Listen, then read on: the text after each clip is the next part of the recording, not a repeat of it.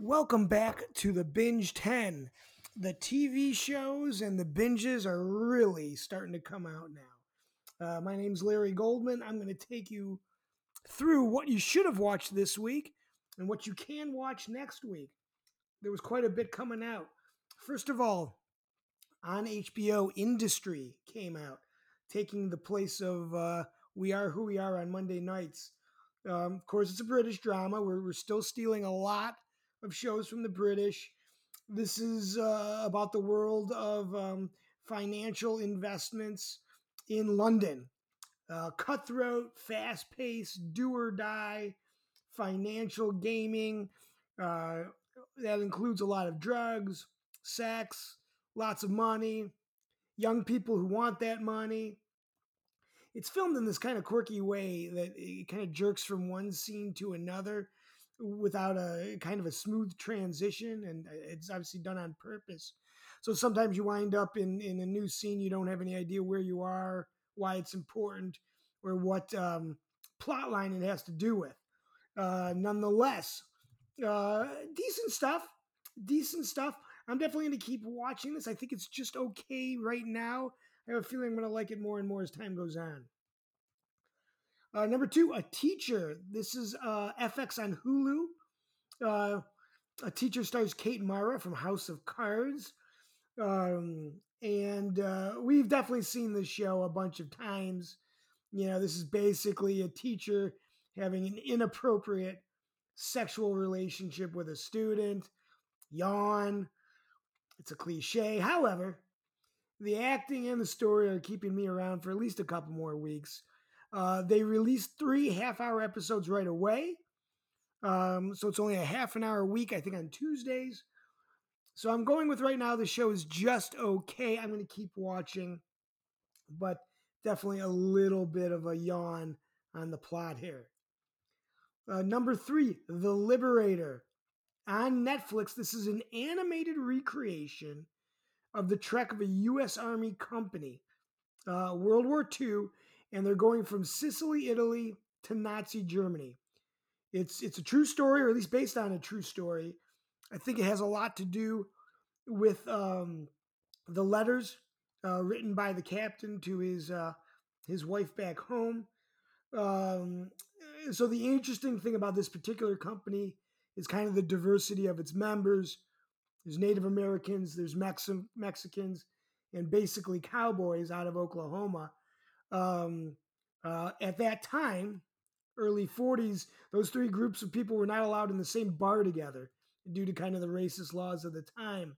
So the camaraderie generated by their captain is quite admirable.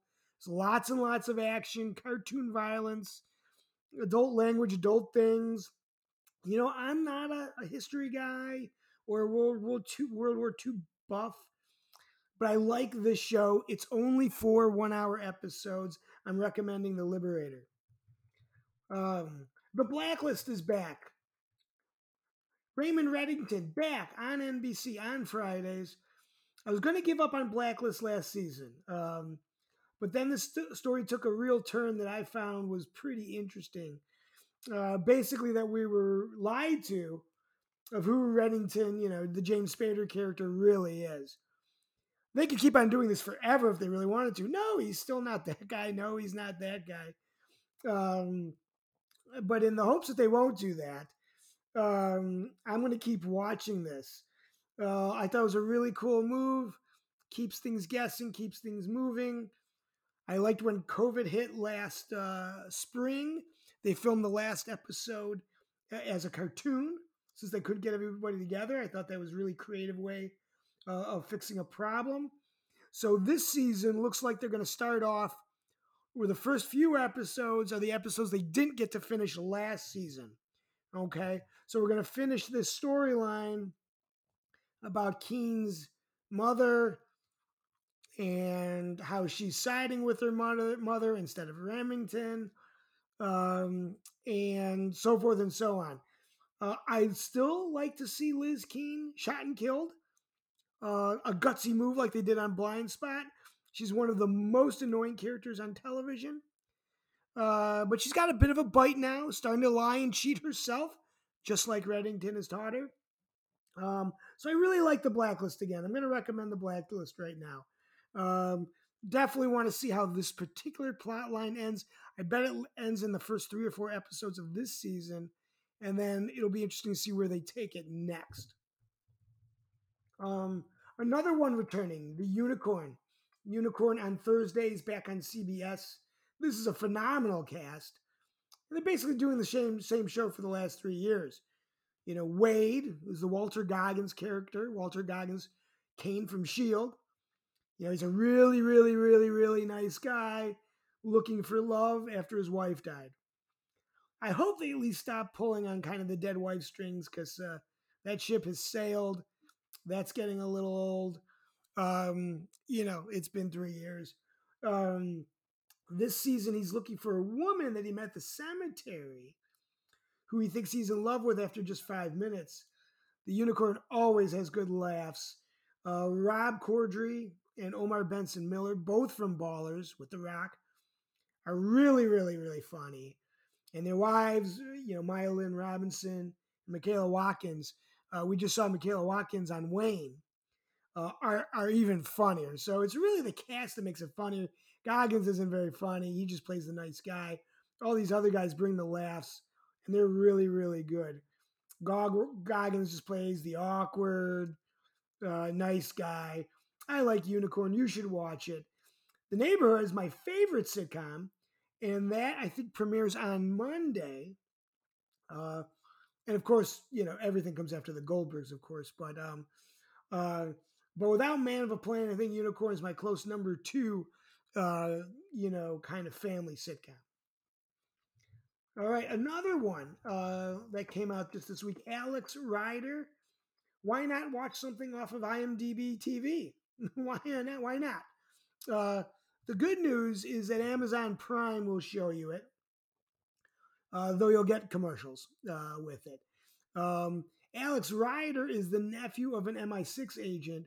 Of course, he didn't know that until his uncle died. But then he finds out about it.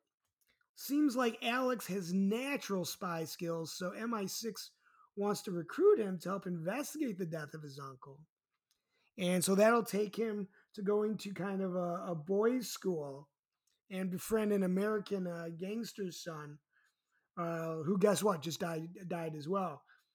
Typically, I'd be afraid a show like this is a little bit too young adult, but the first episode held it in there for me. I was digging it. I liked it. Some decent action, some decent funny lines. He's got a sidekick friend that's kind of funny. So I'm cautiously recommending Alex Rider so far. I'll watch more of it this week. So, with all this going on, what should you watch from a series perspective? And finally, there's too much out that I can't even put everything I'd like to in the top 10. But here's my top 10.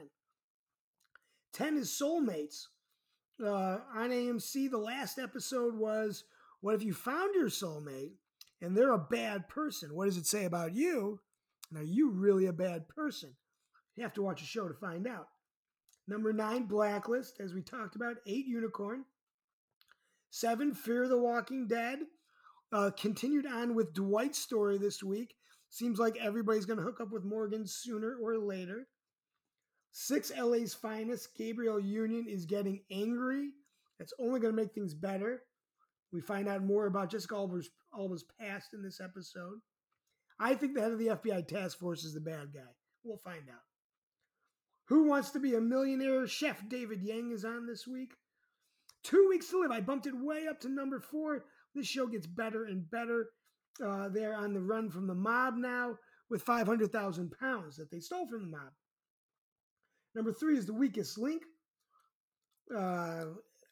This week is called Whose IQ Test Came Back Negative.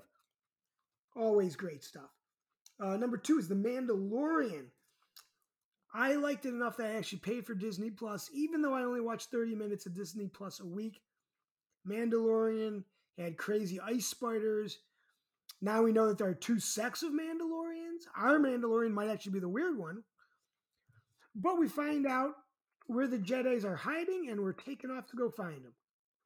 Number 1 is, of course, Fargo. All hell broke loose this week ended in a huge gunfight. I wasn't even sure who was who. But we're getting close to the end here. We can only find out more and better stuff.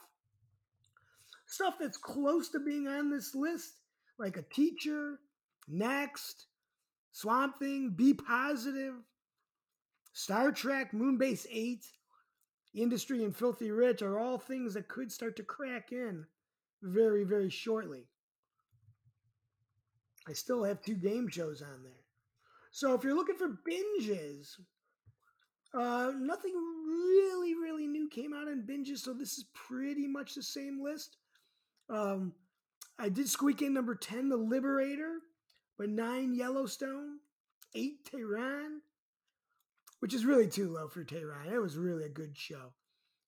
7, Haunting of Bly Manor, 6, Lovecraft Country, also feels too low. 5 is Nurse Ratched, 4 is The Boys, 3 is Utopia, and number 2 is Wayne. So at least I cracked that in there. And number 1 is Ted Lasso. So if you've already watched all those, I bumped Cobra Kai this week for Liberator. Alex Rider, I think, will crack in there soon. I finished Save Me. I thought that was really, really good. Hellstrom on Hulu, Mr. Mercedes.